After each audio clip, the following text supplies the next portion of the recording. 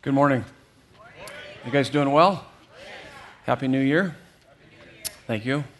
We will have grief counseling at the end of the service for all Cardinal fans and Steeler fans. Did Steelers get beat last night? Whoa! We will help you work through your misplaced hope and dreams. Good to have you with us. If you have your Bibles, you can turn to Hebrews chapter 11. You guys know what Hebrews 11 is all about? It's the big faith chapter. Yes, it is. It's where we get the definition of faith. It's a wonderful chapter. We'll be looking at verses 23 through 27. And this is 4 resolutions to an amazing 2015. This is the preface for kicking off a teaching series next weekend, which is Dare You to Move 2.5. We're going to really focus in on what God's doing here at Desert Breeze for 5 weeks. But I kind of feel a little bit like this is a locker room talk. This, and then the next 5 weeks, kind of that halftime locker room talk. Or sometimes you see these scenes in the movie where you have this very inspirational kind of talk by the leader. One of my favorite movies, Braveheart. You guys familiar with the scene where all of Scotland, all the men of Scotland are pushing back against the English oppressors, and they're about to take them on in this big open field. And William Wallace is riding his horse in front of them, and he's giving this big rah-rah speech. And at the end of the speech, you guys remember what he says? They can take our lives, but they can't take our freedom. Yes, freedom. Yes, they can take our lives, but they can't take our freedom. And this is a little bit as we head into 2015. Take a look at your notes here. This is a little bit of the intro of what we're going to be looking at this morning. You can't control what will happen to you in 2015. Now think about that. Who knows what's going to happen in 2015? You can't control what will happen to you in 2015, but you can control how you respond, which reveals your character. It's really about your character. Your circumstances matter far less to your happiness than you think. I know, oftentimes we think if I could just have a different job, different spouse, different set of kids, or whatever. I mean, we think that if our circumstances could somehow change or whatever, but it's actually, your circumstances matter far less to your happiness than you think. It's more about your character. Your character is the sum total of your choices. It's the sum total of your commitments, your resolve, your resolutions. We make our choices, and then our choices make us. That's why in Joshua 24:15, Joshua is leading the nation of Israel into the promised land. They're going to be heading through the desert and going to go into the promised land. And what does he say?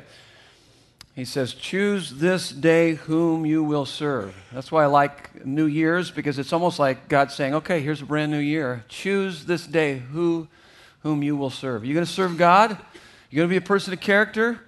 Are you ready to take on 2015? And that's the challenge that we have before us. Take a look at your notes once again. To resolve means to decide, settle, determine, purpose. Resolution is a firm determination to do something. I'm going to do something this year. I'm going to be something this year. It's going to make a difference in my life, and I'm going to make a difference in my life. Now, most resolutions are shallow, based on fear and or pride, and don't last. If you look at the average resolution that Americans or people worldwide make, they probably only last about 6 weeks, if that, maybe only a couple weeks.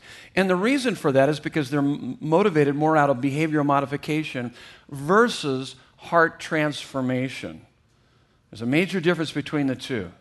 And I don't have this on your notes. You can write it down. I'm going to pray this at the very end. It's 2 Thessalonians 1:11 through 12. It really talks about what should motivate our resolutions and our resolve. And what it's saying there is that we should have these resolved by God's grace, trusting in God's power for God's glory. And so this weekend into the next 5 weekends, we're going to talk about how God's amazing grace transforms our lives. Not behavioral modification, but heart transformation, how it transforms us from the inside out. And I think it's just going to be a great way as we head into 2015 and just see what God wants to do in our lives. And so let's pray. Let's dive into this text and then unpack these notes. You can see there's 4 resolutions we're going to be drawing from this text this morning. Would you bow your heads with me? Let's pray. God, we are excited to be here. First weekend of the new year 2015. And in the gospel, God, you lavish us with your love, and you liberate us by your grace, and you lead us with your empowering presence, and you launch us into this brand new year of your transforming story of redemption. Living our lives for you, God, is not just desirable, but it's the greatest privilege possible, and it's the purest delight imaginable.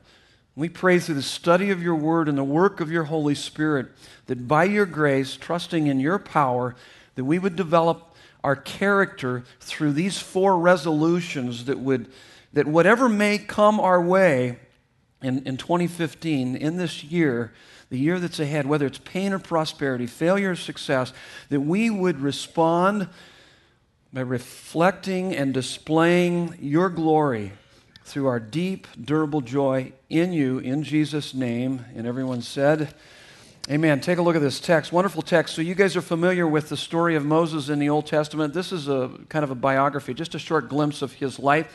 You guys remember Moses is the guy that challenged the greatest leader and greatest nation on the earth and led 1 million people out of slavery.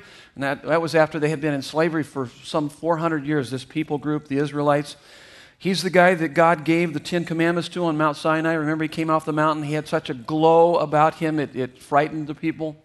He's the guy that wrote the first 5 books of the Bible. And you guys know what the first 5 books of the Bible are: Genesis, Exodus, Leviticus, Numbers, Deuteronomy. So pretty significant person. Verse 23, we pick up our reading. Chapter 11 of Hebrews, the faith chapter, by faith. So he's given us definitions of faith. He's showing us how faith is realized in our lives through these different biblical characters. By faith, Moses, when he was born, was hidden for 3 months by his parents because they saw that the child was beautiful. Don't all parents think their kids are beautiful? I mean, isn't that true about that? My kid's special. Of course your kid is special. All kids are special. And so they're just saying what is true as it relates to our daddy, our Father in heaven. He does think we're special. We are beautiful to him. And they saw that there was something special about him. They were not afraid of the king's edict. The king's edict was that he saw that the nation of Israel was getting quite powerful. And so he said, hey, with your firstborn sons, throw them in the Nile. They refused to do that. You guys are familiar with the story. They put them in a basket. And guess what? So here he's pushing against God's people. Don't do that. Don't ever do that. Don't ever push against God's people, because God's going to get his plan fulfilled regardless of what you might think, do, or say. And so God says, okay, you want to push against me? How about I have you raise the next Israeli leader within your own palace? Yes, the providential hand of God. I love it. It's quite wonderful. And so they put him in a basket. Guess who finds him? Pharaoh's daughter. His daughter takes him into the palace. He's raised within the palace. And he's going to be the next leader of this group of people that he's trying to basically annihilate or destroy or kind of manage or control. And God says, you can't control me. You can't control my people. I'm the one that's in charge here. And then the story continues on, this little bit of a biography of Moses. By faith, so here's 40 years later, by faith, when he was grown up, refused to be called the son of Pharaoh's daughter.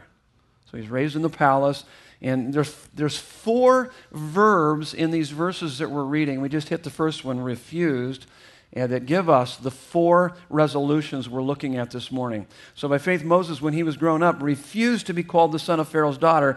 Here's the next verb, choosing, verse 25, choosing rather to be mistreated with the people of God than to enjoy the fleeting pleasures of sin. Boy, that's a significant verse. That's a powerful verse. Verse 26, he considered, there's the third verb, considered. It's a value statement. He considered the reproach of Christ greater wealth than the treasures of Egypt, for he was looking to the reward. By faith, he left Egypt, not being afraid of the anger of the king, for he endured. There's the fourth verb. He endured as seeing him who is invisible. This is the word of the Lord to us. So, 4 resolves. Here's the first one for 2015. I resolve to be defined by God and not by people. That's what we see in verse 24. So if you want to be a person of character, that you can face anything that may come your way in 2015, you need to have this resolve. You make your choices, then your choices make you. Here's the choice you need to make. I resolve to be defined by God and not by people. Verse 24, by faith, Moses, when he was grown up, he just didn't grow older, he grew more mature, and this shows his maturity. He refused to be called the son of Pharaoh's daughter. Moses was born a Hebrew slave, but was raised as Egyptian royalty. Moses has an identity crisis.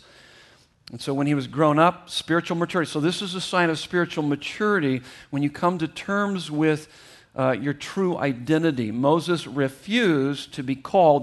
The idea of called means to be defined, has to do with identity. It answers the most important question, who am I? Why am I here? We talked about that this last weekend. Why are you here? Why do you draw air into your lungs? Why do you exist? Divine design or random chance unlimited time? Well, divine design. Okay, what's the designer's intent for you to be here? It sounds like it would be really important for you to understand what that is. And so Westminster Catechism, the first question, what is the chief end of man? To glorify God by enjoying Him forever and enjoy Him forever. So God is most glorified in us when we're most satisfied in Him. So what are you supposed to do every day? Find your deepest satisfaction in Him, because that's the best way to put Him on display as being glorious. And that's all part of it. And that's what we see certainly Moses doing throughout this. Why do I exist? So let me give you some sub-points under this. To be defined by God and not by people. God did not make you to be what someone else wants you to be. God did not make you to be what someone else wants you to be. Romans 12:2, is that an important verse over here for Anomaly? Yeah, that's kind of your theme verse over here, isn't it? Yeah, don't be conformed to this world, but be transformed by the renewing of your mind. So it's an important verse for our youth. It's an important verse for all of us. I like the way the Phillips puts it. It says, don't let the world squeeze you into its mold. So let me ask you this. Everybody look up here. Whose expectations are you living up to? Is it a spouse? Is it your parents? Is it a boss? Is it your own? Is it a church? Whose expectations are you living up to? It should be God. It should be living for an audience of one. Some of you are still haunted and harassed and hassled by parents who have passed on many years ago, and you still hear their words echoing in your head. And some of them are really demeaning words and harsh words, and maybe from siblings, maybe from other relatives, maybe from peers. You got beat up, and you still let that control your life rather than to be defined by God. So who is defining your life? Whose expectations are you trying to live up to? Envy says, I must be like you to be happy. So when I start envying people and what they have, it's basically saying, I need to have what you have so that I can be happy. People-pleasing says, I must be liked by you to be happy. You've heard me say this many times before. You'd worry less about what others thought of you if you realized how little they did. Okay, because most people are pretty self-absorbed. That's part of the sinful nature. It takes us to the next point. It's more about what you want to be accepted and liked, than what people say, do, or think. So it's not so much what people say, do, or think. You put weight on what they say, do, or think based on how much you need or want their acceptance and to be liked by them. And what that does is it creates this major problem. We lack self-control. Proverbs 29:25 says, like a city without walls is a person without self-control. So when we talk about this motivation, we're talking about more of an intrinsic motivation rather than an extrinsic motivation when it comes to life change.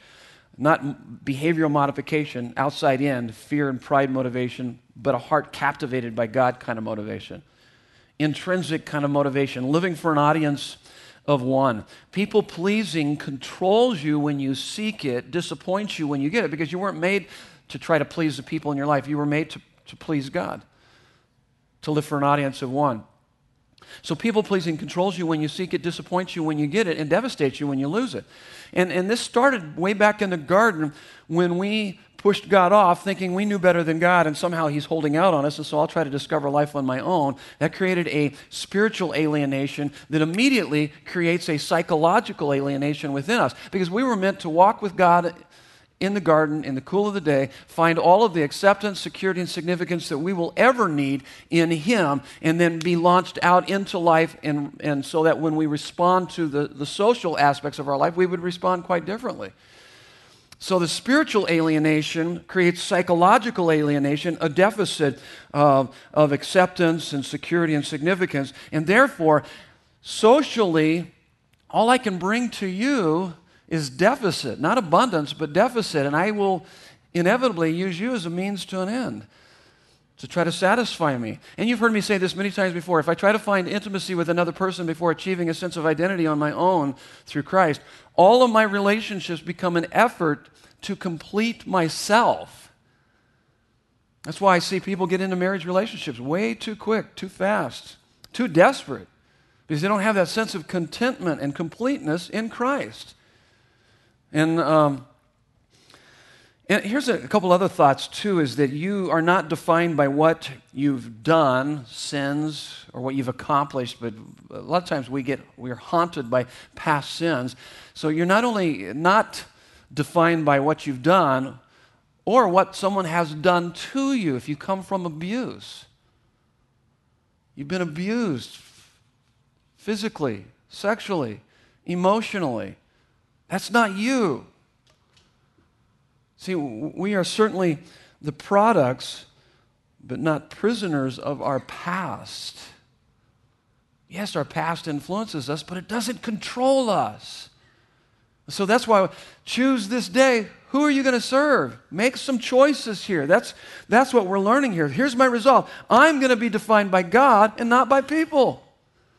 And what He says about me, here's the next point. When you hang out in the throne room of the holy God, you aren't as easily dominated by the opinions of mere humans who are just like you. And so your goal is to know Him in such a way that other people will be less awesome in comparison, okay? I mean, they're just not going to put so much weight on what people say, because God, pretty much what He says about you trumps that. And this is really about the fear of the Lord. I put the wrong verse down on your notes, so you might want to X through Romans and put Proverbs there. It's not Romans, but it's actually Proverbs.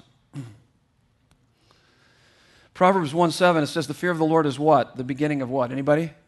Yeah, of wisdom. See, it says, so wisdom is seeing and responding to life from God's perspective.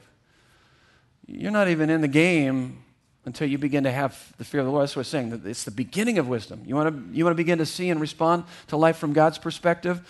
He says you get in the game through the fear of the Lord. And so what is the fear of the Lord? We'll talk about that in just a minute. Let me grab a drink. So the fear of the Lord, let me give you another verse here. I gave you a number of them. I'll just give you one more. Proverbs 19:23. The fear of the Lord leads to life. So the fear of the Lord leads to life. You want to experience life? It's found in the fear of the Lord. But it goes on. Whoever has it rests satisfied. You want to be satisfied? You want to have that soul satisfaction that nothing in creation can give to you except the Creator? It comes through the fear of the Lord. So what is the fear of the Lord? The fear of the Lord is this life-altering, life-transforming, joyful awe and wonder of the beauty and the glory of who Jesus is and what He's done for you that ruins you for anything else. It's the fear of the Lord.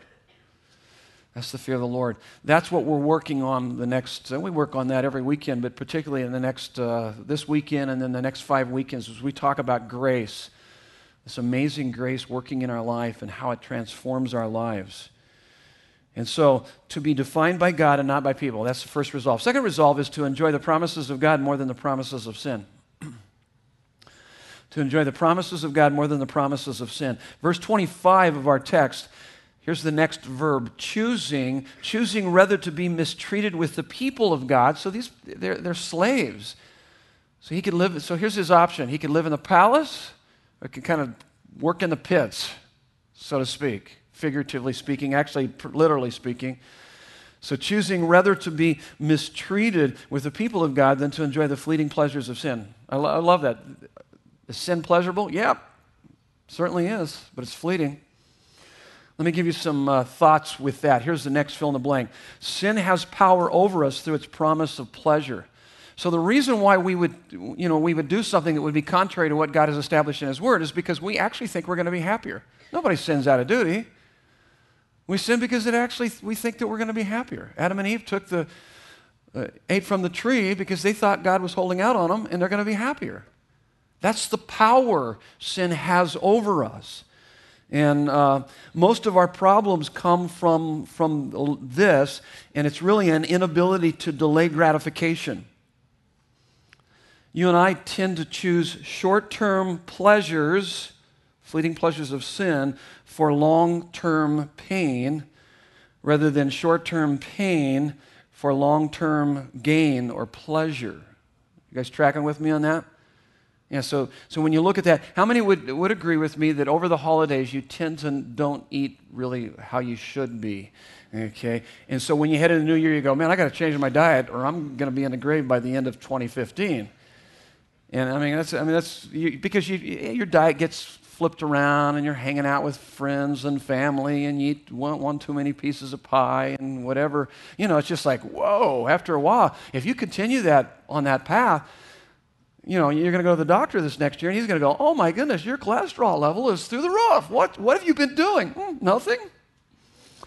And so, is it painful to eat right and to get enough rest and get exercise? Yeah.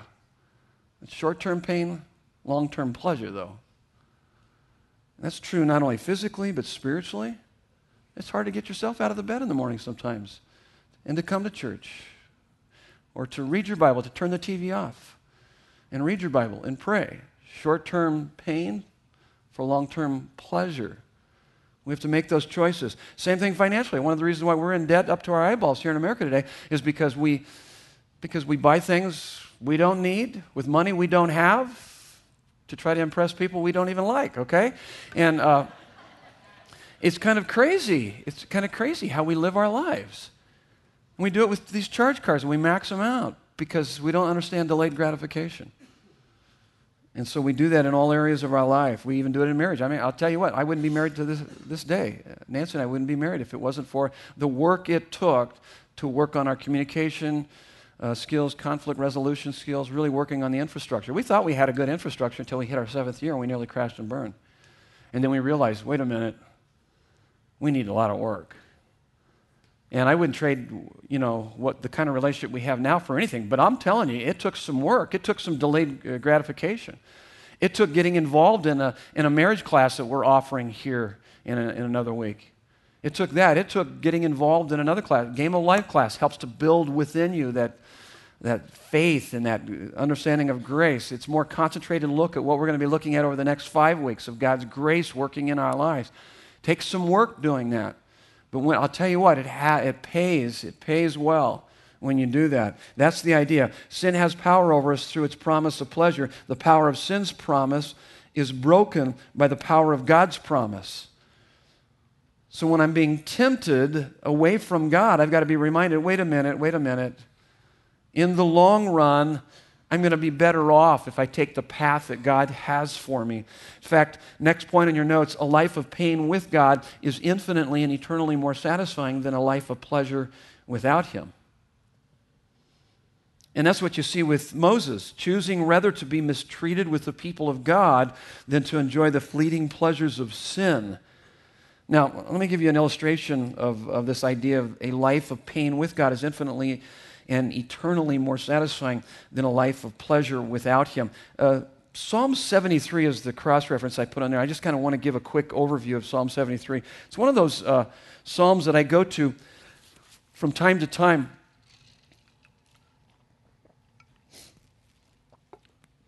Psalm 73 mirrors 37. So if you remember 37, 73, they kind of mirror each other. And the psalmist is struggling with envy. He's looking on the landscape of life and he's saying, hey, those people don't even love you, God. They thumb their nose at you and they're prosperous and they're successful and they have no pain and I'm getting the living daylights beat out of me and I call upon your name regularly. What's up with that? That's what he's struggling with. Anybody ever struggle like that? Okay, yeah. Don't worry, you won't get struck by lightning in here. I mean, that's honest. This is what he's doing. He writes a whole psalm about that. He's like saying, hey, what's up with that? In fact, he starts with this, verse 73, just verse 3. He says, for I was envious of the arrogant when I saw the prosperity of the wicked. And then when you jump to verse 13, he says, all in vain I have kept my heart clean and washed my hands in innocent. A lot of the good this Christian life's doing me. I mean, that's what he's saying. You're going, wow, what? That's in the Bible? Yeah. I mean, he's being honest. Check this out. This is amazing here. Then you go to verse 17. So as you kind of work through it, you go to verse 17. So he's got all these problems, these issues, this envy. And then verse 17, until I felt this way, until I went into the sanctuary of God, then I discerned their end. I had an encounter with the living God.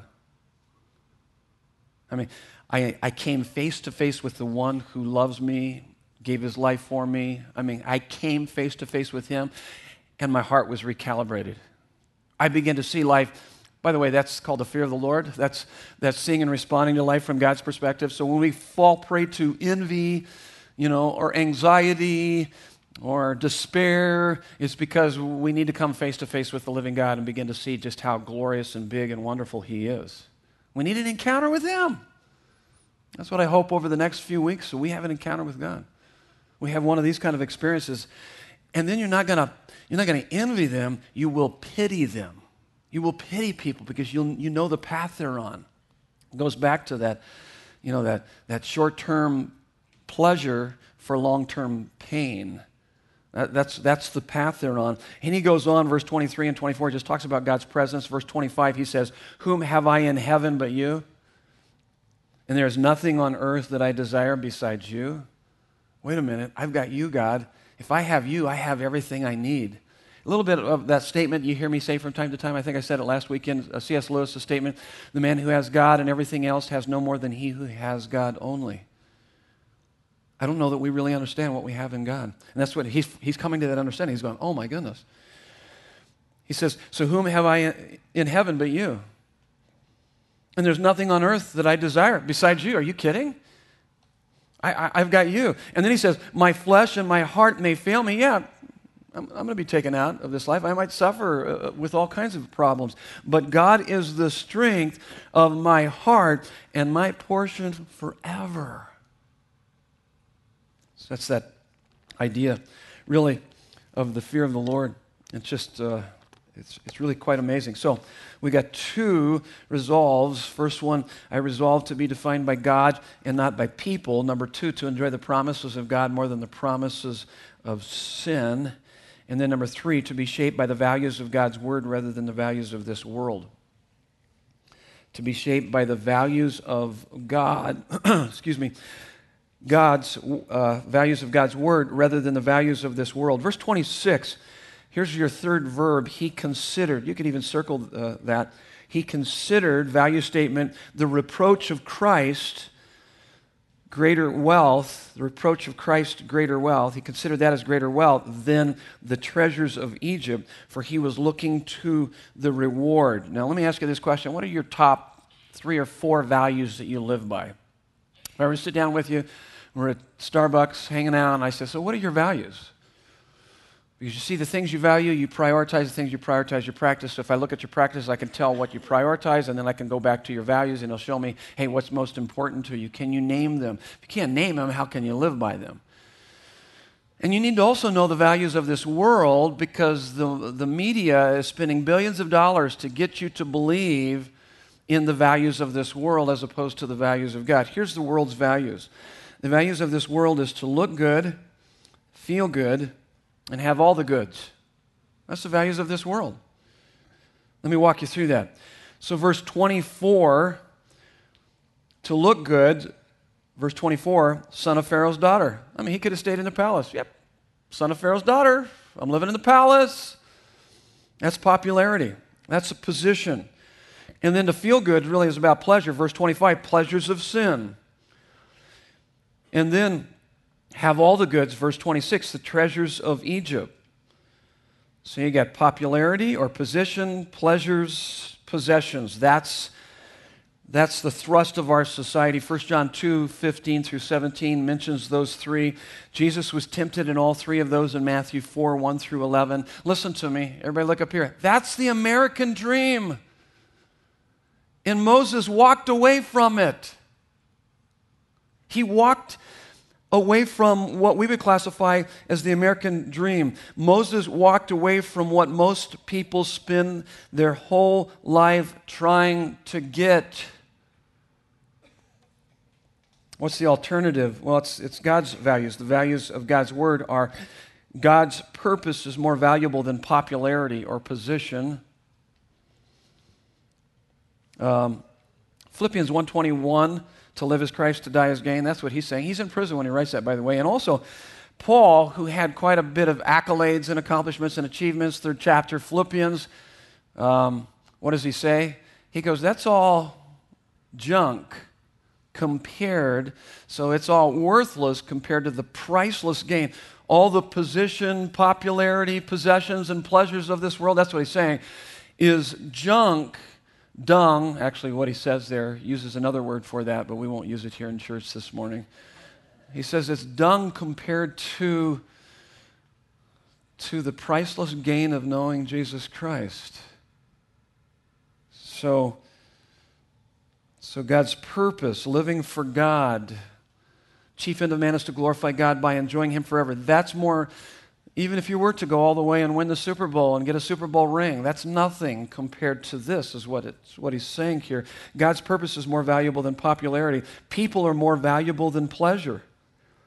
Acts 20:35, Jesus said, it is more blessed to give than to receive. In fact, it's interesting, 2 Corinthians 8:1 through 4 talks about a group of people that even in their poverty and in their suffering, they had amazing radical generosity, and it was because of God's grace. As Pastor Scott was talking about, man, when your life is invaded and your heart explodes with the grace of God, it's natural for you to want to help as many people as possible to experience the same thing. You're willing to give up that Starbucks drink or that big screen TV or whatever and put that money towards ministry so that more people can hear the message of the gospel. And many of you do that regularly. This church exists because many of you are radically generous, not just by giving your tithes, but also your offerings over and above that to the many mission opportunities we have throughout this church. I mean, it's just amazing. I don't think I've ever been a part of a church quite like this.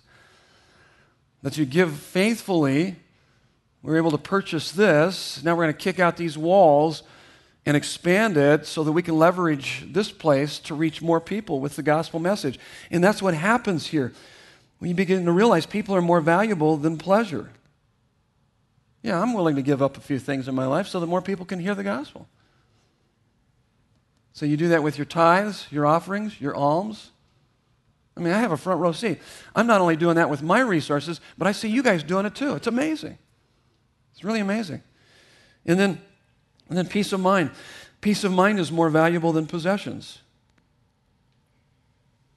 And all you got to do is read some of the biographies of the Hollywood crowd with all the opulent and the affluent lifestyle and all that. They're a wreck. They go from one marriage to the next marriage and all the stuff that's going on there. Here's what Proverbs says. Proverbs 17:1, better is a dry morsel with quiet than a house full of feasting with strife. Game over. Listen to me. All the positions and the possessions and the pleasures of life cannot give you the peace of mind that only God can give you. Some of you are still working through that because you actually believe it's going to be found out there in the next promotion or just one more, purchase or another pleasure, another vacation. That's all good, but don't turn the good thing into an ultimate thing. It becomes idolatry. It becomes a very bad thing in our lives. It's only found in God. Peace of mind is only found peace with God, and that's a gift from God through Jesus Christ. So it's fantastic what we have in Him. And those are the values of this world. So if I were to ask you, what are your values? You could say humility, generosity, integrity. Humility is, I'm living for God's purpose, not my purpose. That's humility. It's not about me. It's about God. I want to make much of Him. Generosity? Yeah, I want to leverage my time, my talents, my treasures to benefit other people so that they can see and experience what I'm experiencing. And then integrity? Yeah, that's an integration of body, mind, spirit, soul, peace of mind, regardless of what's going down. I have peace with God, which gives me the peace of God that rules my heart and mind. Oh my goodness, that's integrity. That's honesty. That's just living your life out in the open for everyone to see. Here's the last one, number 4. We're almost finished. Hey, we got a good pace going here, don't we?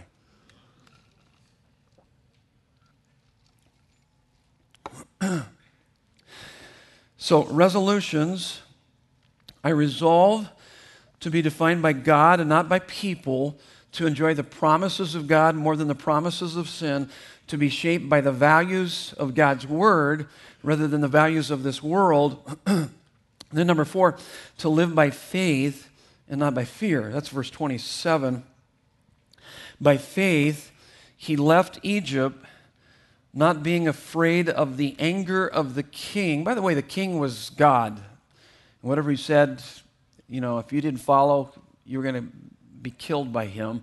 So he didn't fear the anger of the king, for he endured. There's that fourth verb. He endured as seeing him who is invisible. Everybody look up here just for a minute. There's a difference between seeing with the eyes of your head versus the eyes of your heart. You guys know what I'm talking about there? Because Jesus even makes that statement there in Matthew 13:13. Seeing, these people see, but they don't see. What? What is he talking about? They see physically, but they don't see spiritually. I mean, you can talk until you're blue in the face to your friends about how wonderful Jesus is, and they just yawn through your conversation with them and just like, it's because they don't have eyes to see. They're desperate to have eyes to see. It's called faith. And it's what we need more than anything, and that's what you see that Moses has, seeing him who is invisible. Here's what faith is.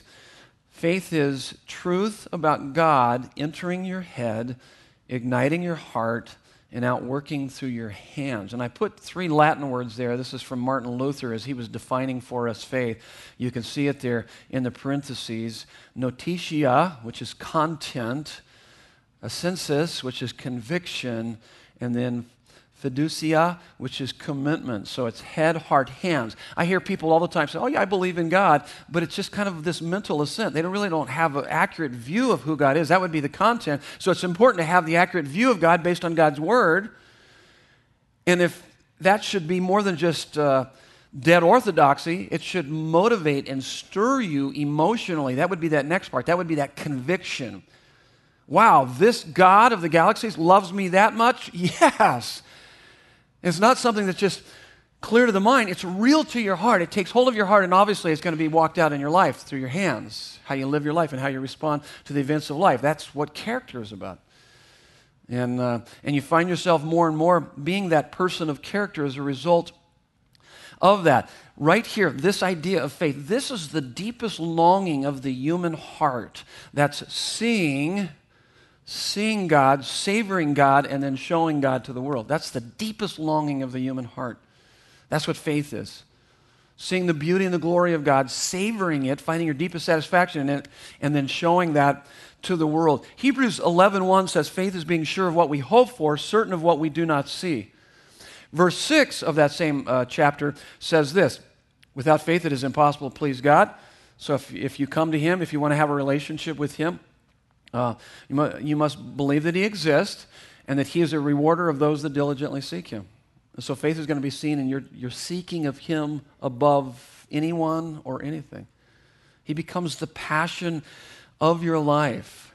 Here's the next point on your notes. It's not the size, but the object of your faith that matters the most. And the more you get to know the object would be God, our Savior, Jesus. The more you get to know the object of your faith, the more it will soar. Your faith will soar. How much faith does it take to move mountains? Anybody? Mustard seed, yeah. Matthew 17:20, mustard seed faith, you can move mountains. So it's not the size of your faith. Mustard seed faith, you can move mountains. So small amount of faith in a big God, things going to happen. Romans 10:17, faith comes by hearing, hearing what? Anybody? The Word of God. So empty heads cannot produce enthralled hearts. That's why we study God's Word. That's why we take His Word so seriously here. We study it. We continue to study it week in and week out. And so this is how He interacts with us. This was important enough, His interaction with us, to write it down. God's Word is alive and powerful. He speaks to us. It's inspired of God. These are the words of God. God speaks to us through His Word. And as we get to know God through His Word, it stirs up our faith. It goes from our head, heart, hands. We live it out in our lives. We become people of character. So no matter what comes our way in 2015, we're ready for it. I mean, bring it on. I've got God in my life. And all I'm going to do is use that as an opportunity to put Him on display that much more. That's the idea here. In Psalm 9 through 10, the Lord is a refuge for the oppressed, a stronghold in times of trouble. Those who know His name, know His character, will trust in Him. So trust comes as a result of knowing Him. So if you're struggling with your trust, get to know Him. Spend time with Him. And we'll give you that opportunity over the next few weeks as we look at the 5G process of full devotion to Christ, which brings fullness of life. As you get to know Him, you're going to experience more and more of this fullness of life. Those who know His name will trust in Him because He has never forsaken those who seek Him. Here's the last one. The closer you get to God through spiritual disciplines, the less fear you'll have. It's the power of proximity. To the degree I'm frightened is to the degree that it's just telling me I need to get closer to Him. I need to spend time with Him. I need to spend some time. Sometimes I even fast. I'll fast, get rid of food in my life, or get rid of, listening to, radio, or listening to this, or doing that, or I'll change my lifestyle because I'm so desperate to connect with God because I've got so much anxiety or bitterness or despair working in my life. It's just a sign that, hey, I need to get close to Him. I need to know Him. I need to experience Him because I know that His perfect love will chase away all those fears, 1 John 4, 18 through 19. And so here's what we're trying to understand here through these 4 resolutions is character is a person whose behavior is the product of choices, their resolutions, their resolve, based on their values, versus a person that lacks character is a person whose behavior is the product of their feelings based on their circumstances. So regardless of what may come our way in 2015, you will be prepared to face it because you have character. You have God in your life. And so that's what this is all about. That's why this was the preface as we head into this understanding of full devotion to Christ. We have just now finished up certainly the most successful year in the history of Desert Breeze Community Church in 2014. It's pretty amazing. Yeah. It's pretty amazing. So we're going to spend 5 weeks just talking about that, celebrating that, and talking about what role we play in what God wants to do here.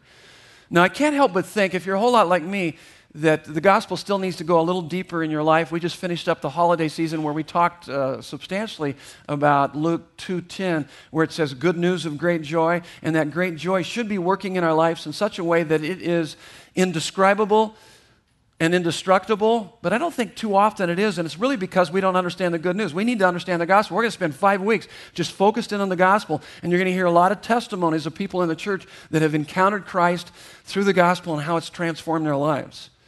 So that's what we're going to be spending time talking about, because I want the gospel to go so much deeper into your life that you will become a fully devoted follower of Jesus Christ, genuine, growing, giving, going, all for God's glory. So we're going to do an overview of that, but if you want really a concentrated look at that, join me for our 8-week class, Game of Life. And we're going to go into that in even more detail on Tuesday nights here, starting not this week, but the following week. I would invite you to sign up for that class and be a part of that. And it's life-changing. It's life-transforming. And I don't use those phrases lightly. It really does transform people's lives as we understand it. And so kind of that's where we're headed. Next weekend, Dare You to Move 2.5, Unleashing God's Power in Our Lives, 2 Corinthians 16:9. And so that's where we're headed. I'm excited about 2015. I happen to believe it's going to be even the best year ever, even more so than 2014. So let's pray, and I'd like to pray what I said I was going to pray. 2 Thessalonians 1:11 11 through 12. Let me pray through these 4 resolves, and then I'll pray 2 Thessalonians 1, 11 through 12 that talk about God's help in our life. So God, boy, what a great time we've had this morning of just really studying your word. And so we resolve this morning to be defined by you rather than people, to enjoy your promises over the promises of sin, to be shaped by your values rather than the values of this world, and to live by faith and not by fear. And when we find fear creeping into our lives, that we would find that time alone with you to get to know you, because it's your perfect love that chases away the fears. And so as it says here in 2 Thessalonians 1, 11 through 12, to this end, we always pray for you that our God may make you worthy of his calling and may fulfill every resolve for good in every work of faith by his power, so that the name of our Lord Jesus may be glorified in us and us in him, according to the grace of our God and the Lord Jesus Christ. In Jesus' name, and everyone said, amen. God bless you. Love you guys a lot.